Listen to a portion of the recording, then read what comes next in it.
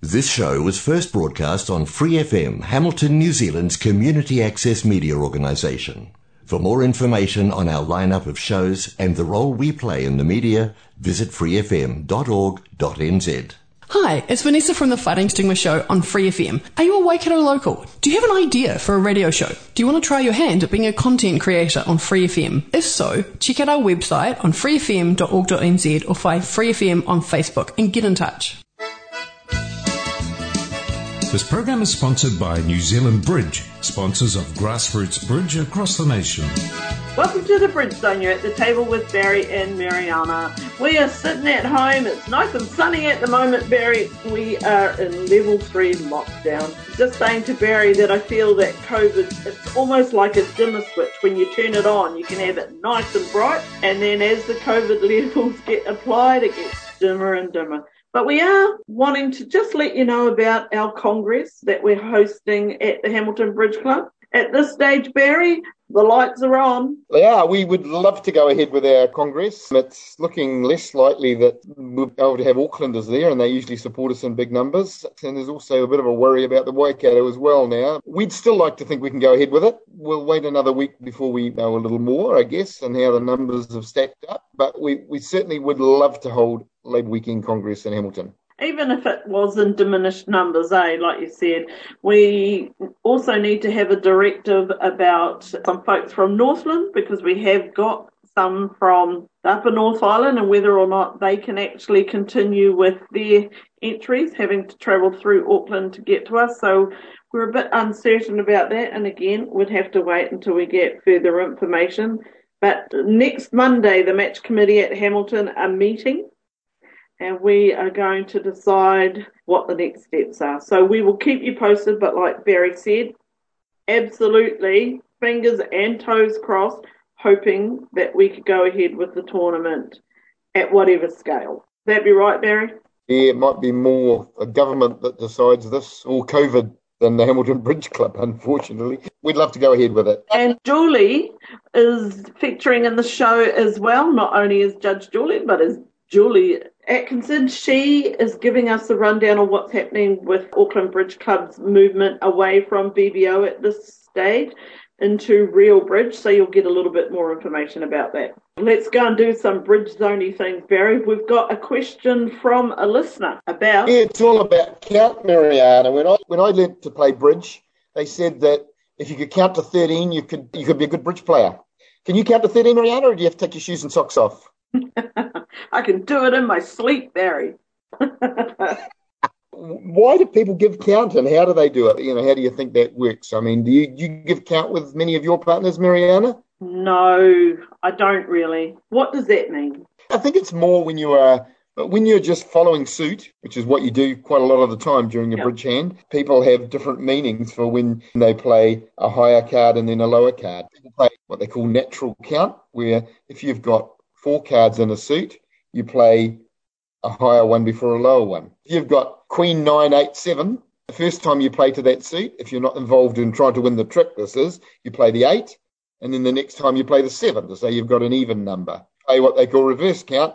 Do the reverse. They play a low card followed by a high card, which says that you have an even number of the suit. And the same thing happens with an odd number. If you're playing natural count, once again, you would play your lower card followed by a higher card. That would show an odd number of cards in the suit. And if you're playing reverse count, you play a higher card followed by a lower card to show an odd number in the suit. So what the benefit of this is that if it helps you, and it is a bit of hard work to do this, but it will help you to count out the hand. If you can work out, you obviously won't know definitely for sure whether partner's got 2 or whether they've got 4, or even whether they've got 6. But usually from the bidding and from some of the play, you can work out how many cards partner is likely to hold in a suit. You know it's an even number or an odd number, and you have to just now work out whether it's 4 or whether it's 2 or whether it's 3 or whether it's 5, and then you can hopefully work out the shape of partner's hand. If you do go to all this trouble of finding out the shape of partner's hand, you know the shape of your hand, and you know the shape of dummy, so that means you know the shape of declarer's hand. It does make defending a lot easier, but it does involve a bit of work and a bit of thinking. But you're up for that, aren't you, Mariana? Always up for thinking, Barry. There's so many things to think about. Maybe I could. Maybe that could be 2022's thing. Learn something new every year. Maybe I could do count. You will find it hard work to start with, and sometimes you just can't afford to give count. A lot of times you've got lots of little cards you can afford to play. Doesn't matter really whether you play the 7 or whether you play the 5. But there are times when you need to keep your high cards. You just cannot afford to throw one of them out to tell partner that you've got an odd number. Say you've got something like Jack 10 small or Queen 10 small and you're playing reverse count. The last thing you want to do is throw out that 10. So you just cannot give count in those situations. It does take second fiddle sometimes to what's practical. There are lots of occasions when it is useful. One of the most common one is when there's a long suit and dummy, right, which you hold the ace of. If you take your ace immediately, declarer has no further problems. They can get to this suit. But if you can hold it up until you know declarer's out of that suit, because your partner's given count, so you'll know your partner's got 3, so you'll know that declarer's only got 2. So you can actually take it on the second round and cut declarer off from that suit. But if you don't have count, you might wait till the third round and let declarer have an extra trick that you didn't have to let them have. Sounds a bit complicated. If you start doing it, it is actually a good thing to do, and it will help your defence immeasurably. I also have, this is the question from the listener, is why when you have top of sequence you lead top, and yet if you have ace, king, bear, you lead the king first and then the ace, instead of the ace and then the king? It's a good question. It's relatively simple. If you've got doubleton ace, king, and you play the ace followed by the king, partner will assume that you've got another one. Right. If you play the king followed by the ace, partner is going to think, hang on, we played top of the sequence. Why has partner played them in that way? It's because partner's only got 2 of them, and they're perhaps looking for a ruff or something, but they certainly want their partner to know that they've only got 2 of that suit. That might be helpful in that maybe partner can get in and give you a ruff, but also if they know you've only got 2, it's going to give your partner a complete count on that suit. They'll know exactly you've got 2, there's 4 in dummy, they've got 4, so declarer must have 3. So that's the reason for doing that. It's just to help partner out. Partners need help, Mariana. We all know that. Yeah, and the other part of the question was, yes, you can do that on ace, king, bear. Can you do it on king, queen, bear as well? No. If you leave the queen, partner will not think you've got the king. The other snag with playing the queen from queen, king is if it goes small, your partner's likely to play the ace on your queen when the queen would have won. So not a good idea to do it with king, queen. There you go. Very good answer. If you don't like my answers, don't forget to email us, bridgezoneshuffle@gmail.com. I'd love to hear from somebody that hates my answers, Mariana. Oh, there could be a few of them. We will see. If I akine, we're going to be talking with Julie about real bridge. And there could possibly be a battle between BBO and real bridge soon. Have a listen. See what you think. People are wondering what's happened to Patrick. He's disappeared off BBO. Well, actually, the Auckland Bridge Club has investigated Real Bridge. We're now running things on the new platform, which is called Real Bridge, which uses video and camera and is very much like sitting down at the club, which we're not able to do in Auckland and won't be able to do for who knows how long. We've transferred over. He may still run the Sunday night one. That is a bit up in the air at the moment. He got an email from Diane on Bridge Base Online to say that it was a real brand, apparently being well recognised, and that they would be very sorry that he wasn't continuing doing it. He is considering doing something at midnight, I think was his last statement, but it's all up in the air, and we will let people know if he is. He does a lot with BBO with commentary and things as well. It was rather nice to get that acknowledgement from BBO. Very, very good. So we are continuing with them, and they are being run in akbc.co.nz. If you go there, it will give you all the details. A number of people, I'm sure, had noticed Patrick was missing, and I'm sure the first thing they thought was, what has Judge Julie done to him? I'm sure that's what they were thinking. She's locked him in a cupboard.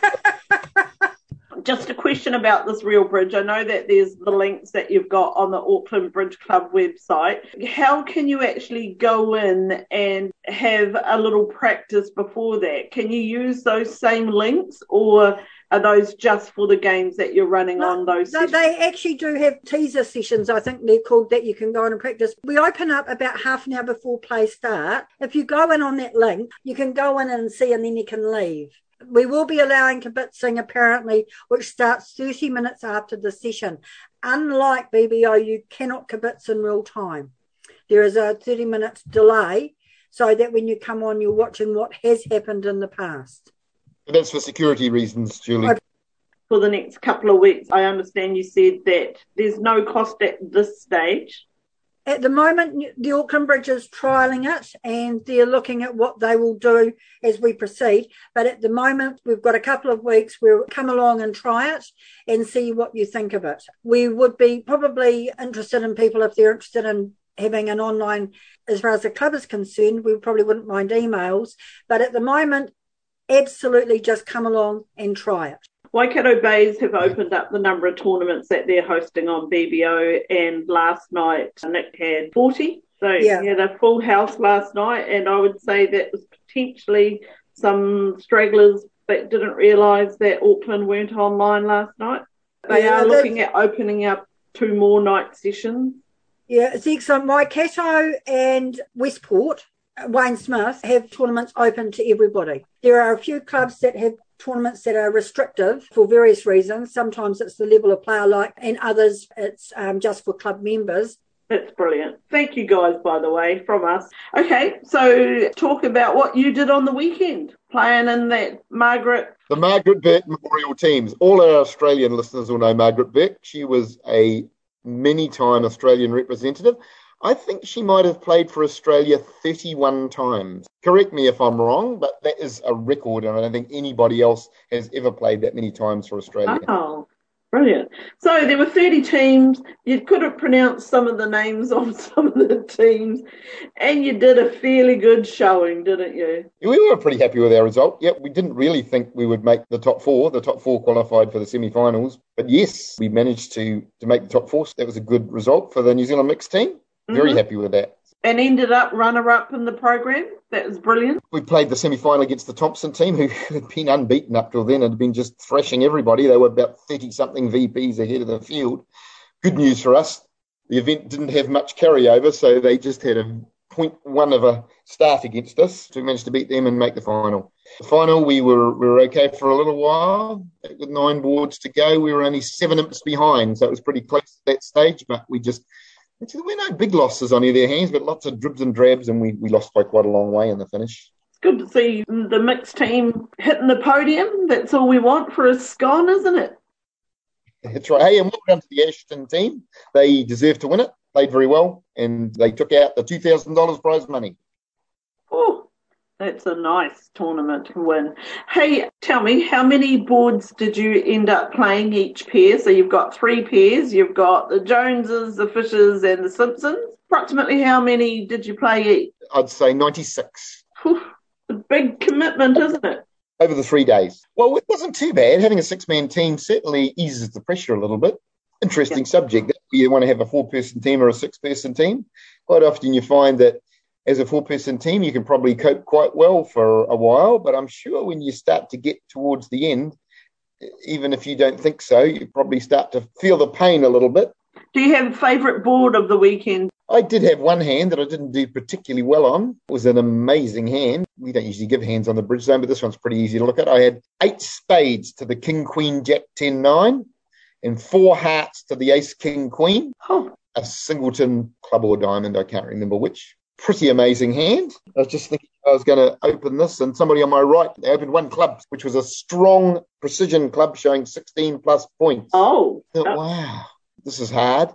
You're going to find this hard to believe, but my agreement with Jenny is that with strong hands, we don't bid initially over 1 club. A lot of people have this agreement. A lot of people tend to bid just with shapely hands. Not that this one wasn't shapely, it certainly was. So I actually passed 1 club, knowing I was going to get to bid again. Went 1 club, and then it went 1 diamond on my left, showing not a very good hand, less than 7 points or something. And then it went past 2 clubs, showing it was a minimum 2 club opener, sort of 15 to 17 or something like that, and long clubs. And I just bid 4 spades in the end. I mean, I knew I was going to make 4 spades. And Anyway, they led, and partner put down her dummy, and she had just a doubleton heart, which meant I could rough one of my hearts, and she had ace and another spade. So 6 spades, absolutely cold, but of course I was only in 4. I don't know how people cope with the hand. Somebody suggested that a bit of 5 spades might have been a good idea.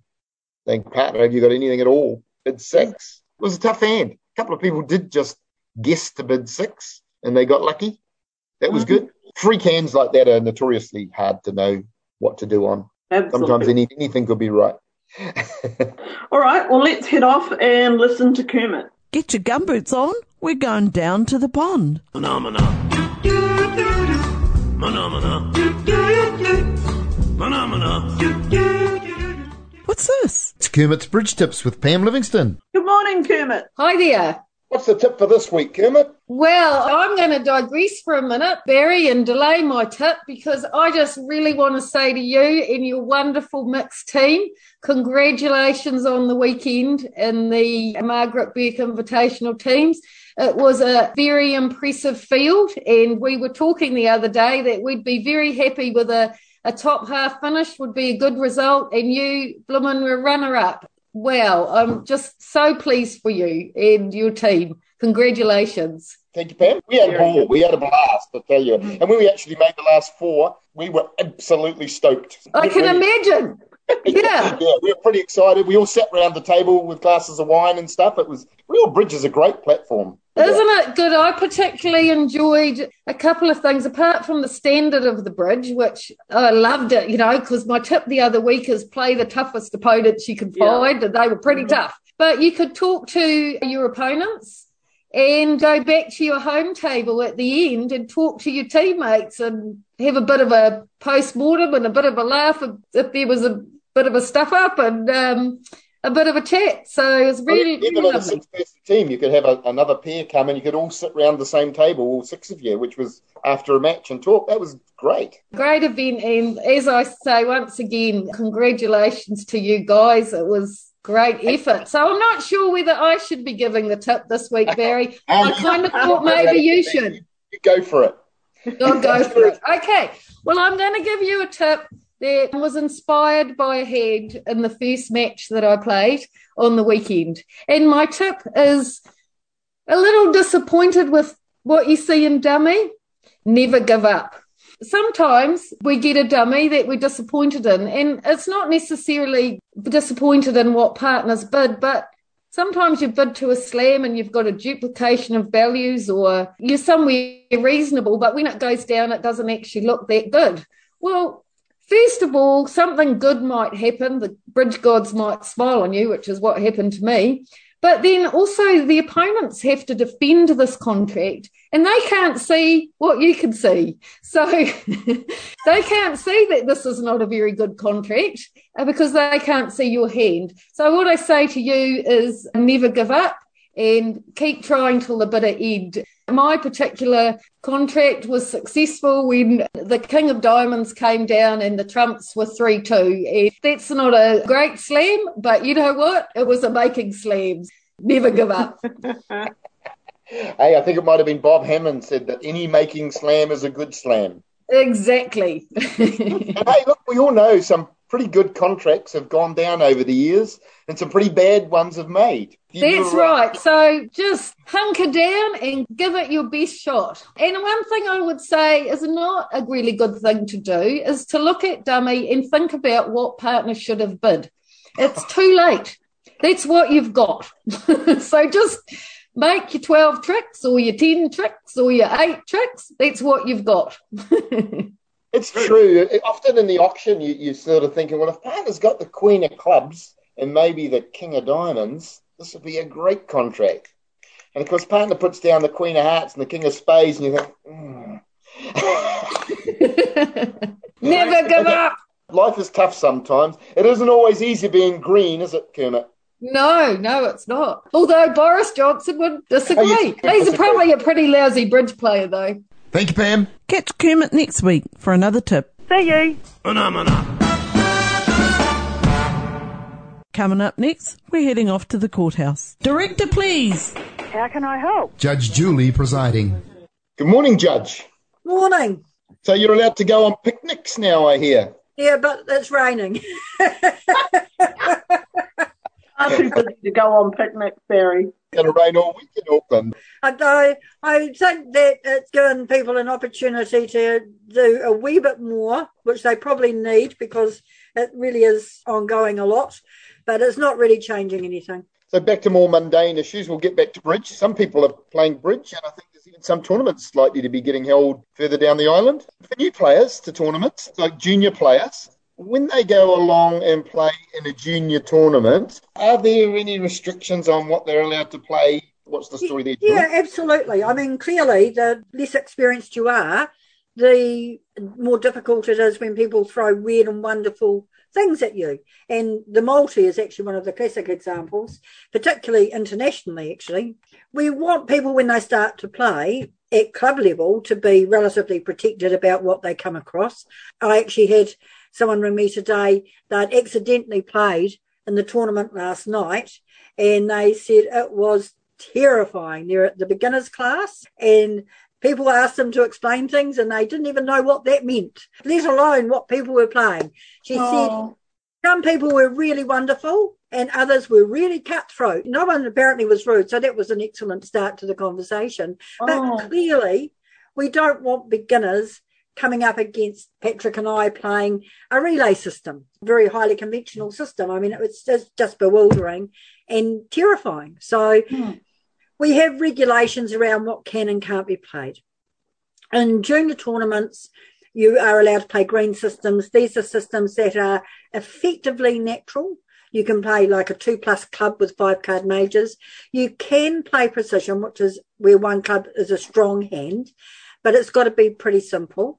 You're not allowed to play the multi-2, which has got some optional extras into it, and you're limited in what you can play with other things. And particularly the idea is that the bidding is pretty natural. Things mean what they appear to mean. Conventions that are used are ones that are expected.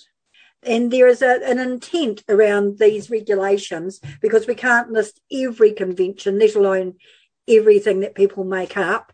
So the idea is that people are playing effectively natural systems, and it is relaxing for them and enjoyable. When we get to intermediates, we're allowed to play a multi-2 diamond. In New Zealand, it is such a common convention that we allow it to be played from intermediate tournaments upwards. You're allowed to play some more complex systems, and what you can and can't do around point ranges with Michaels and other bits and pieces. And internationally, you actually can't play a multi except at some pretty high level events, is my understanding. I think the Americans really restricted. So it's quite incredible how different countries are about how they protect. In other countries, you can have people protected because they're inexperienced, and when you play them, you've got to change your system to be one that's appropriate to them. We regulate our tournaments. So that is why 3B, which is junior systems, a 5B, which is intermediate systems, doesn't matter whether you're junior or intermediate, you can play anything up to and including intermediate systems. A 8B is also intermediate systems, but is open to a wider group of people, open players and others, but they aren't allowed to play more complex systems. It's still limited to intermediate systems. And then with the A-point tournaments are open. But even at open level, we are not allowed to play truly unusual stuff where bids might mean nothing. And there was a real passion about playing what's called furts, which is I really enjoyed playing personally, where an opening bid was less than about 8 high card points. A particular opening bid was less than about 8 high card points. I found it a fun system to play, but clearly it creates issues for your opponents about what they need to do to defend or not. We're only allowed to play systems like that when we play teams events of 8 or more boards against the same pair, and it has to be in an open event. And it's very clear what the rules are around it as well. The rules are so restrictive by losing seating rights and other things, most people don't play those systems anymore. I mean, your juniors are still allowed to play the things they used to, Julie, like they're allowed to play artificial things like stamen and transfers, common things like that. Yeah, junior tournaments, we're allowed all green systems, which is ACOL with, 2 or 3 card club suit, 3 card diamond suit, and 4 or 5 card majors. We're not allowed the multi-2. We're allowed very simple precision. A 2-no trump opening must show a strong hand with no singleton or void. And we have pages of this. D50 which I think is a wee bit better, gives you a side-by-side for junior and intermediate about the things that you can play. And it's D50 in the manual, and it's a bit clearer, like one club must be at least 2 cards, or the precision I said. One diamond must be at least 3 cards. A heart and a spade must be at least 4 cards, irrespective of junior and intermediate. A no trump must be balanced 11 plus, so your range will come into there somewhere. 2 clubs must be very strong and forcing, and any distribution, or it might be a precision one, which we won't worry about here. But if you're intermediate, it can be a multi. 2 diamonds, at least 5 cards, or weak with at least 6 cards, and so on and so forth down the list. It is pretty much for juniors what we teach you, with some variation on system that people learn depending on where they learn to play, who they learn to play with. If anybody is locked up and can't go for a picnic and want to have a look and thinking about playing a junior tournament, they can look up in the New Zealand Bridge Manual. New Zealand Bridge Manual. It is actually page D50. It is available online from the New Zealand Bridge homepage. You'll see that there are various things you can access, and resources is one of them, and they have New Zealand Bridge Doc, and the manual will be somewhere in that list. Pretty straightforward, Barry. For those of you who want to know about master points, it will describe them. And for those of you who really like to know exactly how many master points everyone is getting, then you can look up how they're allocated for various events that are played. And I remember getting a phone call from someone congratulating me on becoming a gold grandmaster when I played an 8B tournament a few years ago, before I even knew that I had become a gold grandmaster. I mean, we've got a couple of people that will tell you exactly how many A points you've managed to get last weekend. So Blair Fisher will be one of them. You'd be one of them, wouldn't you, Barry? One of them. They'd be calculated before you walked out the door. Yeah. You can ring Blair and ask him. He knows. Yeah. So, for those that like data, there's a lot of data. There's a lot of information. It can be a bit of a mission finding it sometimes, but I think that's being worked on. Thank you for that. Well, that's it. Another week on the Bridge Zone. COVID level 3 in the Waikato. Hopefully we'll get to actually go back to the club and play. We had how many sessions? 4 sessions held at Hamilton Bridge Club last week, and now none this week. And fingers crossed, they might go back again. Yeah, hey, good luck wherever anybody's playing bridge, whether it's at the club. I think there might even be a tournament or 2 on somewhere down the line there. Or if you're playing on BBO or Real Bridge, there's lots of options. Or even if you're not playing at all, great weekend. Send in an email, bridgezoneshuffle@gmail.com, if you've played on Real Bridge and what you think about it. That's it from me. See you next week. Bye for now. New Zealand Bridge, sponsoring bridge from beginner to international nationwide.